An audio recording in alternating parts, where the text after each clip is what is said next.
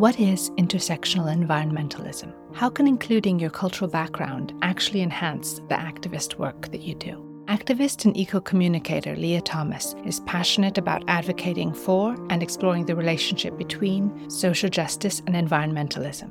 She was the first to define the term intersectional environmentalism and is the founder of @GreenGirlLEAH and the Intersectional Environmentalist platform. Her articles have appeared in Vogue, Elle, and she's been featured in Harper's Bazaar, W, and Time magazines.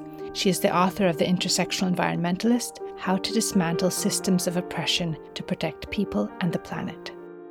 LEAH Thomas, welcome to Business and Society and One Planet podcast. Thank you so much for having me. So your book, The Intersectional Environmentalist: How to Dismantle Systems of Oppression to Protect People and the Planet, just won the Creative Force Foundation's award and is an introduction to intersectional environmentalism. Tell us first what that term means for you and why you needed to write this book. Absolutely. Well, I'm really excited about the award, and intersectional environmentalism to me means prioritizing social justice in environmental movements and really thinking about what communities are most impacted by different environmental injustices. So, for example, in the United States, a lot of communities of color, Black, Indigenous communities, and also lower income communities struggle with things like unclean air and unclean water, and those are environmental injustices. So I thought it was important to have an intersectional approach to environmental advocacy that doesn't ignore these things and these intersections of identity, but explores them to make sure that every community, especially those most impacted by environmental injustices, no longer are.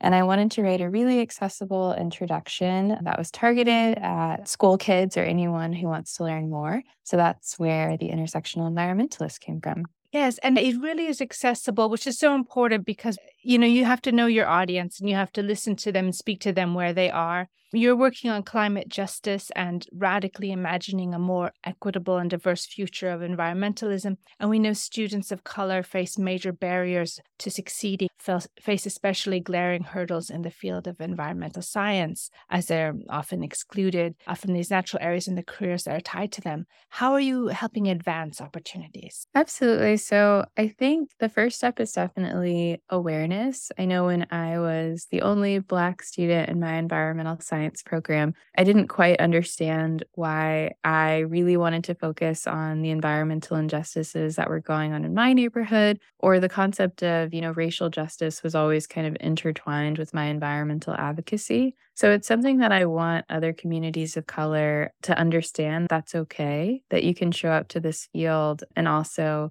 have empathy for your own community, and that you don't need to separate your identity from your environmental practice. And including your cultural background can actually enhance the work that you do, because I think it's such a beautiful thing that we all have different identity aspects, whether that's religion, race, gender, etc. So I think that's the first step, making sure that representation is there so all people can see themselves reflected in environmental education and feel empowered to know that they belong and they can take their identity with them, and that enhances their environmental practice. And secondly, through the Intersectional Environmentalist platform, we love to platform students who are working on climate justice research and share it through kind of untraditional means. So they might not be published in a scientific paper, but it's something they can share amongst their peers in our community of about 500,000 people, etc. So it's another way for them to share their research at the intersection of identity and environmentalism to more people. And that's something I really enjoy with our work, just letting people know that your work is important. And even if it's not published in a scientific paper, there's a really big community of people out there that are interested in learning and might even relate with that research. Yes, that is so important. We have the climate science, but we also have that engagement. That's a great audience that you have, because we don't make any change. If it's just scientists, if it's just us working in our little bubbles, we won't advance change. The colonial legacy, of course, of environmental injustice in the U.S. and U.S. territories are a result of historical, as you know, and ongoing injustices. It's the same all over the world, here in France, Portugal, UK, and elsewhere. However, we all know the extractive industries are in the business of making money whenever and wherever they can. What makes you feel championing diversity and to uplifting new perspectives from historically ignored people can help change the fossil fuel industry's behavior? This is a great question. I think it's really important for a number of reasons. One, because it's going to take all of us. And I think there are a lot of even communities of color that are dealing with environmental injustices in their community, like unclean air and unclean water. And they might think like, well, why do I have to take a stand against the fossil fuel industry? Like I'm already living in a community that's struggling with different injustices, et cetera. Like, what does this have to do with me? However, the fossil fuel industry and other extractive industries are typically placed nearby communities of color or lower income communities throughout Europe, throughout the United States, and around the world. So I think that is really important that their proximity to these marginalized communities is actually causing a direct impact on their health, on their environment, et cetera. And I would say, in addition to that, it's also really important to understand that Indigenous peoples around the world protect over 70% of the world's biodiversity, but represent less than 10% of the world's population. So it is interesting, and people are like, well, why do we have to bring people of color or Indigenous people into the environmental movement? I think it's because, one, representation is important, but also there are so many Indigenous land management and land stewardship practices that can really inform us on how to better, even in areas that have already been extracted, to nurture the land back to health, and how we can have ecosystems that can hopefully sequester carbon and different things like that. So those are just two reasons why it's important to make sure environmental advocacy is as diverse as possible. One, because the people who are experiencing these injustices are more than likely vulnerable communities. And two, it's important to platform Indigenous knowledge and land management practices. Yeah, it's so true. Just the whole relationship to the earth is vastly different throughout most Indigenous communities. Even their language of the earth is vastly different than the English language, for instance. So, Bruce, you've always been committed to creating sustainability through the AHC group, through the Creative Force Foundation. Why did you choose LEAH's book, The Intersectional Environmentalist, to be winner of this year's Creative Force Award? I'm really pleased that LEAH accepted. We have 6 judges. 2 of them own bookstores. 2 of them have published hundreds of thousands of books. And so I think they chose her for 3 reasons. And my wife and I, supplied the money. We didn't make the choice. First, deeper than accessibility, her writing is coherent. There's a smart brevity to Leah Thomas's work that you find in the best books. It's not a complicated or indirect argument. It's a coherent argument. And we were very pleased, when she comes up with the facts, like 70% of the ecosystems that need to be preserved are currently inhabited by Indigenous people, even though they're only 10% of the population. So the second reason I think LEAH won the award was because she can both offer facts, but because she's so coherent in her writing style, she offers the higher context of those facts. So take, for example, asthma or the heat island effect. Although when people in business look at me, they see a white, elite, educated Caucasian. I grew up in an interracial family, as you know, Mia, where I had Puerto Rican brothers and a Chinese Suiying Chinese sister. And on page 88 of LEAH's book, it really struck me how she was speaking to my brothers and sisters. She talks about how 71% of Afro-Americans live in countries that are in violation of air standards, that 78% of Afro-Americans live within 30 miles of a coal-fired plant. She talks about how 36% higher rates of asthma than whites. So it's true. I went on to become a competitive basketball player. Both my Puerto Rican brothers suffered asthma, one when he returned to Puerto Rico and another throughout his life. By chance, my college roommate at Cornell University was also on scholarship, and Kevin was an Afro-American from the Bronx who died in his early 50s. So many of my Caucasian classmates, we still get together in our late 60s. I am writing a piece about a man who's 98 from Harvard Law School. So longevity is denied, just like breathing is denied to some of these people. The last fact on page 88, to give you all a sense of the coherence of higher facts in her book. When you look at the historically redlined neighborhoods, not only in America, but in other places of prejudice, they are up to 12 degrees hotter than non-redlined neighborhoods, creating what we now call the injustice of heat island effect. So LEAH Thomas's work is a work that broadens the base of environmentalism, adds social purpose and impact to it. It's not something that's ideological. It's a fact-based, coherent book. Yeah, I just wanted to say thank you so much. I really appreciate that. And I think it's kind of a testament to how I've navigated throughout my career. Sometimes when I talk about environmental justice, I'm really passionate because it's impacting, my community. And oftentimes people, well, throughout my career, I've had to kind of have a bucket of facts to make sure that people understand, again, this isn't just my personal opinion, and really root it in the science and the facts and putting them in the book so people know,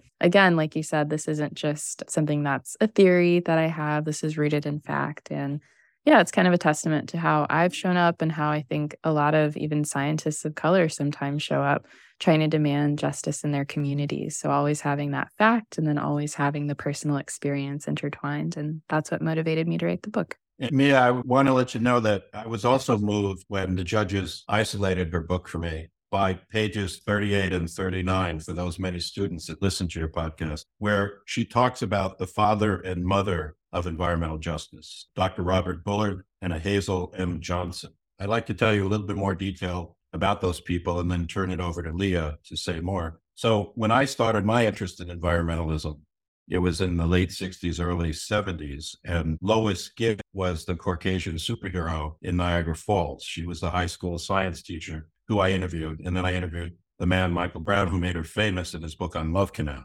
And yet that was predated by Hazel Johnson from the 1955 Black environmental movement, and I had no clue to that. So in other words, her book goes deeper and wider, not just wider, but deeper in the past. You want to say a little bit about who Hazel Johnson is and Robert Bullard, LEAH? Absolutely. And I thought it was really fun to have kind of a quote unquote mother and a father of environmental justice, because learning about environmentalism in school, you kind of look at specific figures like John Muir, etc. And I wanted people to also have that association when it came to the environmental justice movement, because I think sometimes that really is a helpful learning tool for students. So in particular, Hazel M. Johnson, I'm so fascinated by her because she's often not really written about in environmental textbooks at all. But she was just a woman in Chicago who had no environmental experience, but she started realizing that a lot of people in her community, including her husband, were getting all sorts of forms of cancers and other heart disease and things like that at what she suspected were alarming rates. So when she investigated, she found that her neighborhood was built on top of toxic waste and other things. And she defined this term called a toxic donut, that her community and so many other communities that were similar to hers, that were lower income and primarily Black neighborhoods that were formerly redlined, were surrounded by a toxic donut of waste, of landfills, highways running through their neighborhoods, and sometimes even buried radioactive waste, etc. So she was one of the first people who really made a stir about this. And I think something that's really cool in her work, and then also Dr. Robert Bullard, to formalize that hunch that she had and produced the first study on toxic waste and race and really made the field of environmental justice, is that they also were really just faith-based people that spoke about this amongst their churches. And I think, again, that's something that's really cool, because in the environmental or scientific community, sometimes people do try to separate faith advocacy from, science. However, these are people that were mobilizing in their churches and talking about it in their sermons and seeing how they could transform their communities to be better for people and planet. So I think it's just a great story. And I really want people to know the names of people like Hazel M. Johnson and Dr. Robert Bullard, just like they know the names of people like John Muir, because they've done such a beautiful job. And I want their legacies to be remembered. I think that community work, those community leaders, it's essential. Sometimes we think we've advanced, we have like the EPA. We believe that the legislation that's put in place is all we need to protect ourselves. But then we see that these things like, and it is often on these lines of racial divides where, lead paint was outlawed years ago, and yet it wasn't replaced, and it's often in marginalized communities, and it vastly affects people and children of color, and it causes all sorts of developmental disorders. And likewise with the water and just access to clean water, we still see PFAS that are in the water system and many other pollutants. So it's those community leaders who really get the word out and put pressure on legislators, but also to make sure that the legislation is being followed up. Mia, I wanted to bring up another personal story about how, in reading LEAH's text, both as an applicant and then after she gave a talk at the New York State Writers Institute. So I remember before I met my lovely wife 46 years ago, having a shaping event where I went with my wealthy girlfriend to New York City. She was from California, and her father owned a very large farm in the Napa Valley with hundreds of migrant workers on it. In fact, Ron Corona was found buried and slaughtered on her property. And when that was being discovered, I was with the mother who was escaping the heat by coming to the opera in New York City. So being in that circle of people in New York City, they went to shop for some luxury leather items. And right in front of me, because I was born poor, so I had never been into some of these fancy unease. And a policeman came in and said, "Everyone stop where you are. There's been a robbery." And I had never experienced robbery,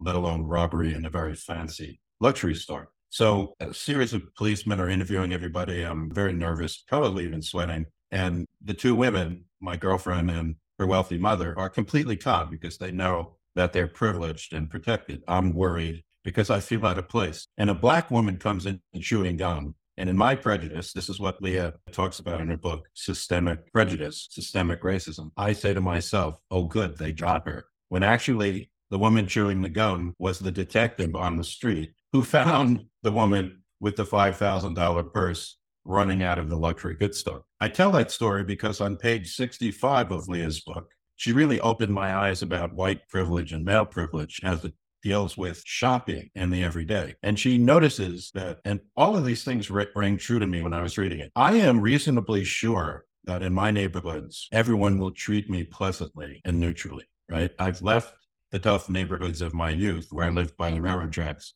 And I realized for 30 years, I never questioned where I was walking in the wealth of Saratoga. She also brings out, in terms of systemic racism and bias, and I was reading this while I was writing my new book, where I'm writing for the first time in my life about prejudice. And LEAH notices that people like me could go shopping alone most of the time, and we're fairly well assured that no one's going to harass us like the detectives that harassed the woman who took the purse. Not only that, she talks about how you could be reasonably assured that no one in charge will question your right to be in stores. And so I found that when I began this book, I was thinking I was going to read about dismantling the power structure that causes pollution and environmental distress. But what I came to realize is I gained more insights into social prejudice itself and how embedded it is. And LEAH, can you talk a little bit about UCLA? Because I think it's a good story about how now your book, because of its coherence and its immediacy, is being adopted for freshmen. Could you talk a little bit about that?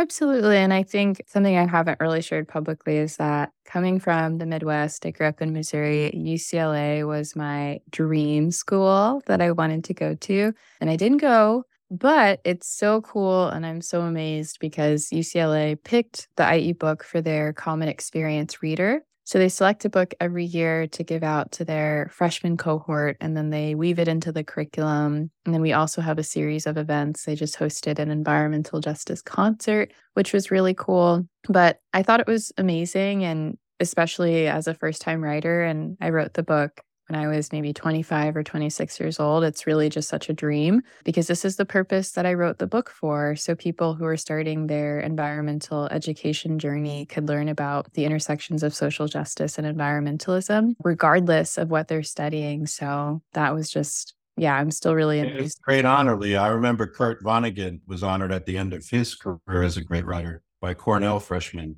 needing to read his book in common. I just want to make sure that me as audience understand this because there's so many different universities that are listening to her podcast. So every freshman at UCLA will be reading the book. Yeah, so every freshman this year, which is really exciting, will be reading the book. So interwoven into the curriculum, and then it was given to all of the students. And there's book clubs and different things like that around campus. And then just other learning so people can understand environmental justice. So a lot of speakers. Oh, that is tremendous. And what a community gesture and civic thing to have a book as a bridge between all these different UCLA students. Absolutely. It's such a dream. Thousands of them, correct?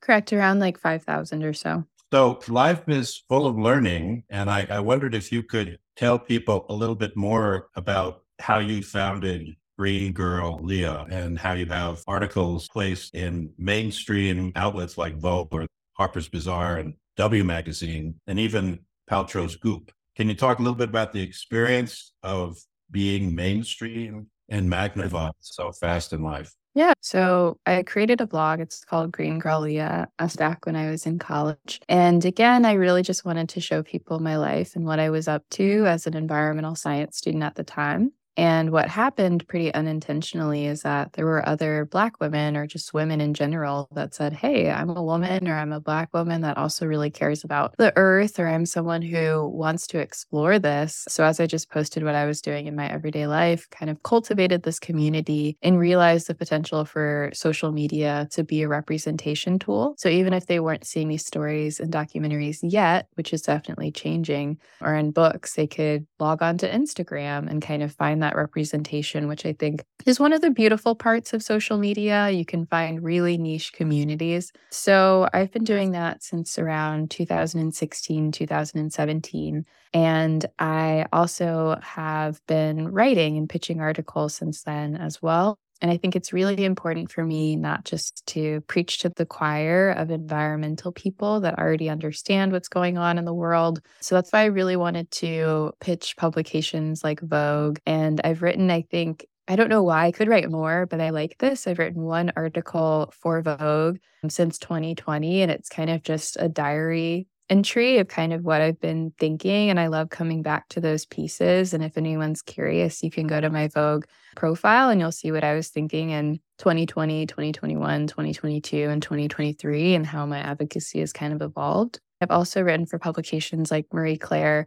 and even Playboy. And in each of these, I'm talking about environmental justice because I really just want to reach as many people as possible. And this year, I actually did my first investigative piece with Vogue, and I went to Coachella, the music festival, to look at their sustainability practices and how they were handling the amount of waste and also incorporating environmental education into the programming, which was really fun. So I'm really just trying to meet people where they're at and talk about environmentalism in a way that's really accessible to them.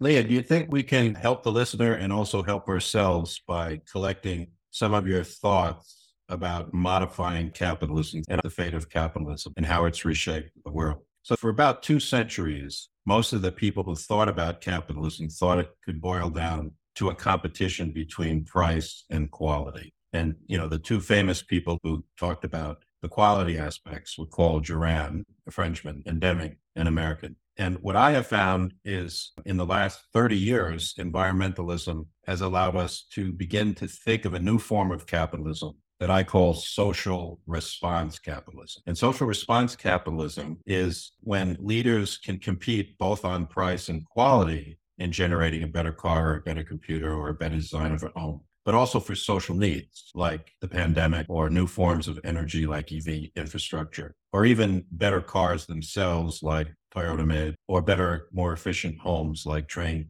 Technologies is now making. Now, the problem I have, Lee, and I'm interested in your thoughts on this, is once you begin to think about capitalism as able to be reformed so that it's socially responsive, a lot of people get confused. Is that socialism? And in addition, the other issue I'm interested in your thoughts of, I don't think it's socialism. I think it's a more just capitalism. But I'm also interested if you have thoughts about what kinds of leaders should run these new types of corporations, because it can't be the same kind of speculative capitalism in the past. Do you have any thoughts to share with us about how we can make a dent in redirecting capitalism and what kinds of leaders should be managing those firms? Absolutely. I definitely feel like you are the expert when it comes to all things capitalism. So it would be great to hear your thoughts. But I think the best way I could chime in, because as like a self-identifying democratic socialist, I don't really fear socialism too much. So I won't talk about that too much. However, I spent about 2 years of my career working at Patagonia headquarters on their PR and communications team right before venturing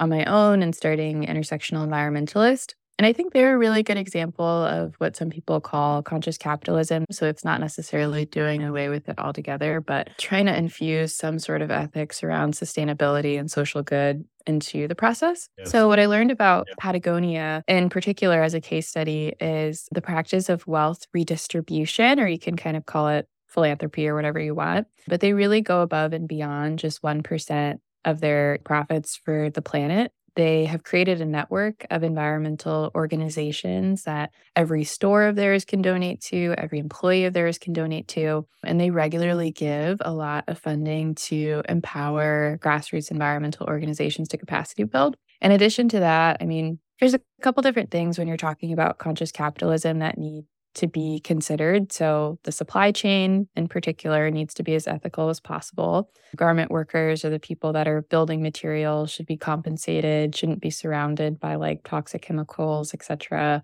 should have safe and fair working conditions. So that's like the supply chain, and the material side of things needs to be as, sustainable as possible. And then in addition to that, I think corporations definitely have a responsibility to give back to grassroots environmental organizations, because I think corporations can sometimes even play a more immediate role than the government can. So for example, a federal environmental grant has a lot of hoops and hurdles to jump through for organizations to receive that funding. However, a corporation can pretty easily give away funding to other organizations or movements like really urgently. So I would say that's one thing that I learned at Patagonia that I think other corporations could implement into their strategy, like being an ally to environmental movements. But I would say you are way more well-versed in this subject. I think what's important is that you have a 40, 50-year running pad, that your jet is taking off and there's a long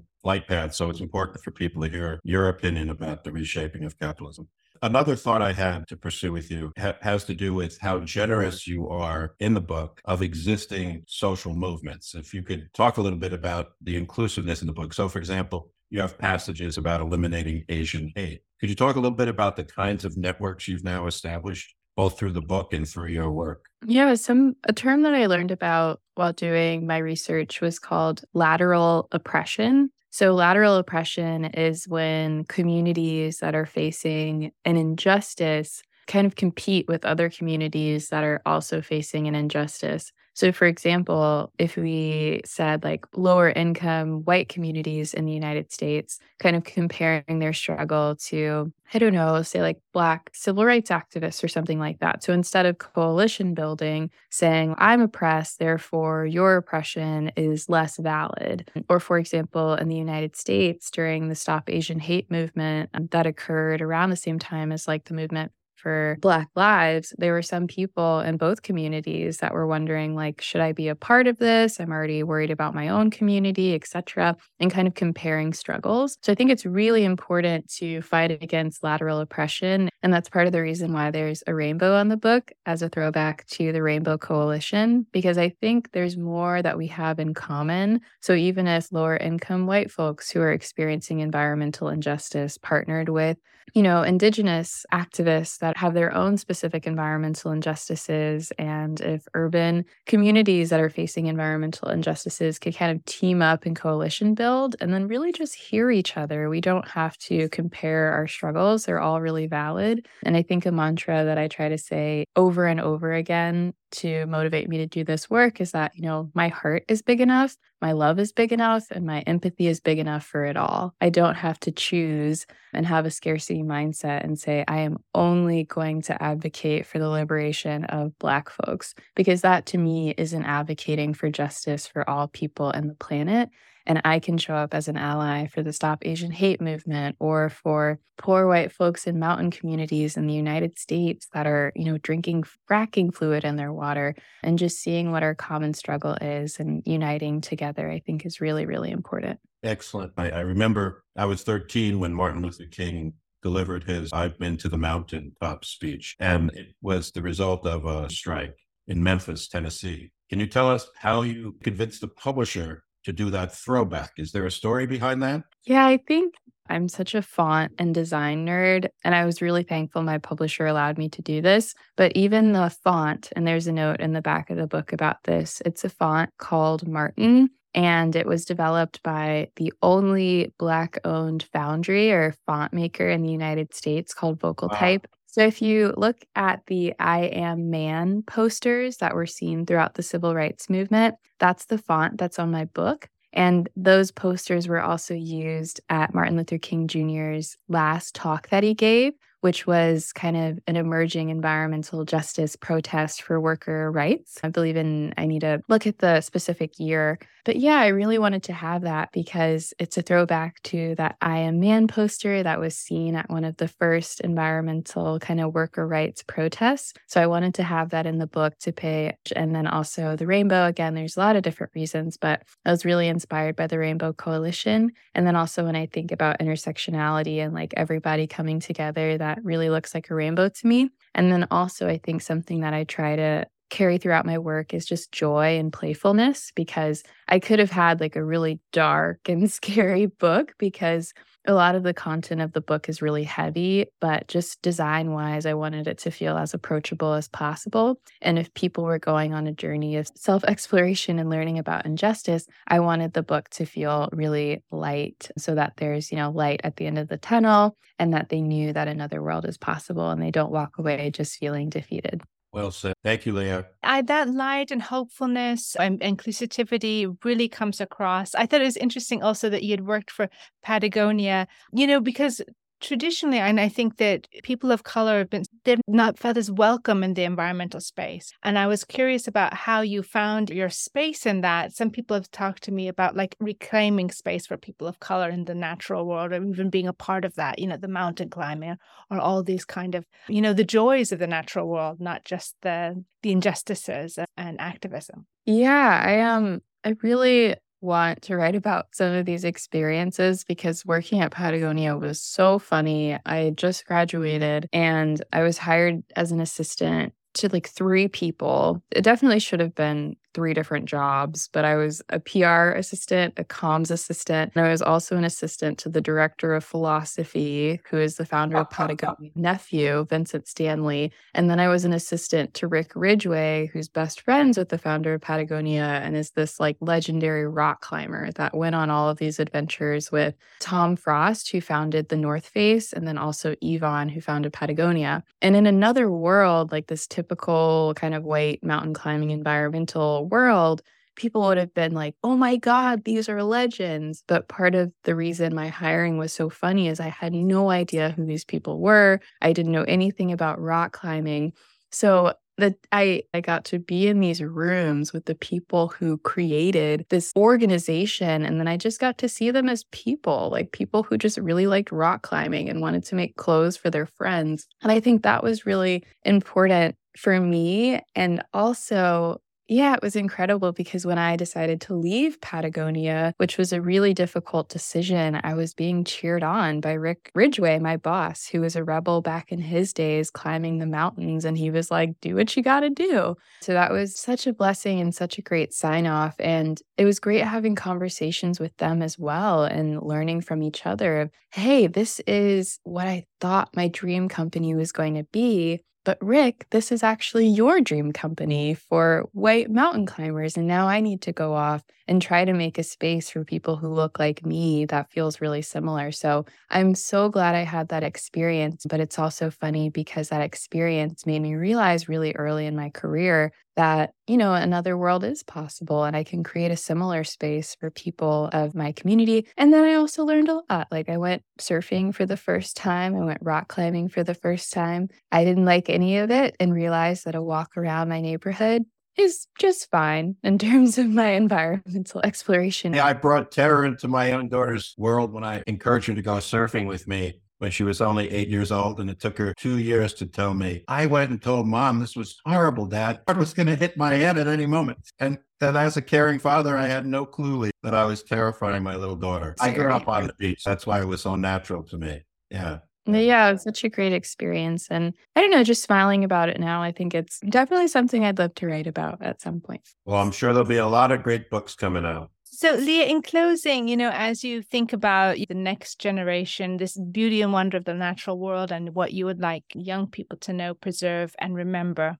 It's a great question. I guess I want young people to know, I know it sounds like a cliche, but progress is better than perfection. I think with environmental advocacy, sometimes people feel like it's like an all or nothing thing and it gets really intense. But I want to show people there's so many ways to participate. So whether that's, shopping at your local farmer's market, honestly, supporting your local economy is one of the most sustainable things you can do, even if like your friend is making soap in her dorm room. Hopefully it's safe, but like supporting your friends and their businesses, that's really the most sustainable thing you can do, going thrift shopping. And then just getting really curious about what's going on in your community, looking up, okay, do people even 15 minutes down the highway from me also have the same access to healthy food or, whatever it might be, and trying to get involved in any way that makes sense to you. So if that's, liking and sharing things on social media, donating, volunteering, protesting, whatever it is,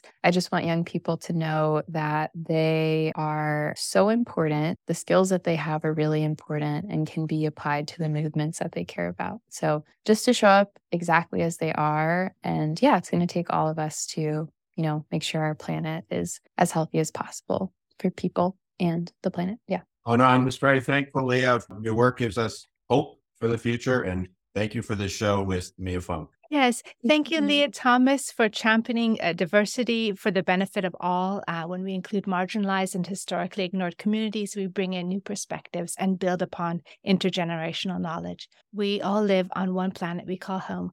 Thank you for adding your voice to One Planet Podcast and Business and Society. Again, thank you, Leah. Yeah, thanks so much. And so excited to following what you do next. Thank you so much. Bye, everybody. This interview was conducted by Bruce Piasecki and Mia Funk. Associate interviews producer on this podcast was Andrew Green. Digital media coordinator was Julia Rhodes. Theme music is written and performed by Juan Sanchez. We hope you enjoyed this episode.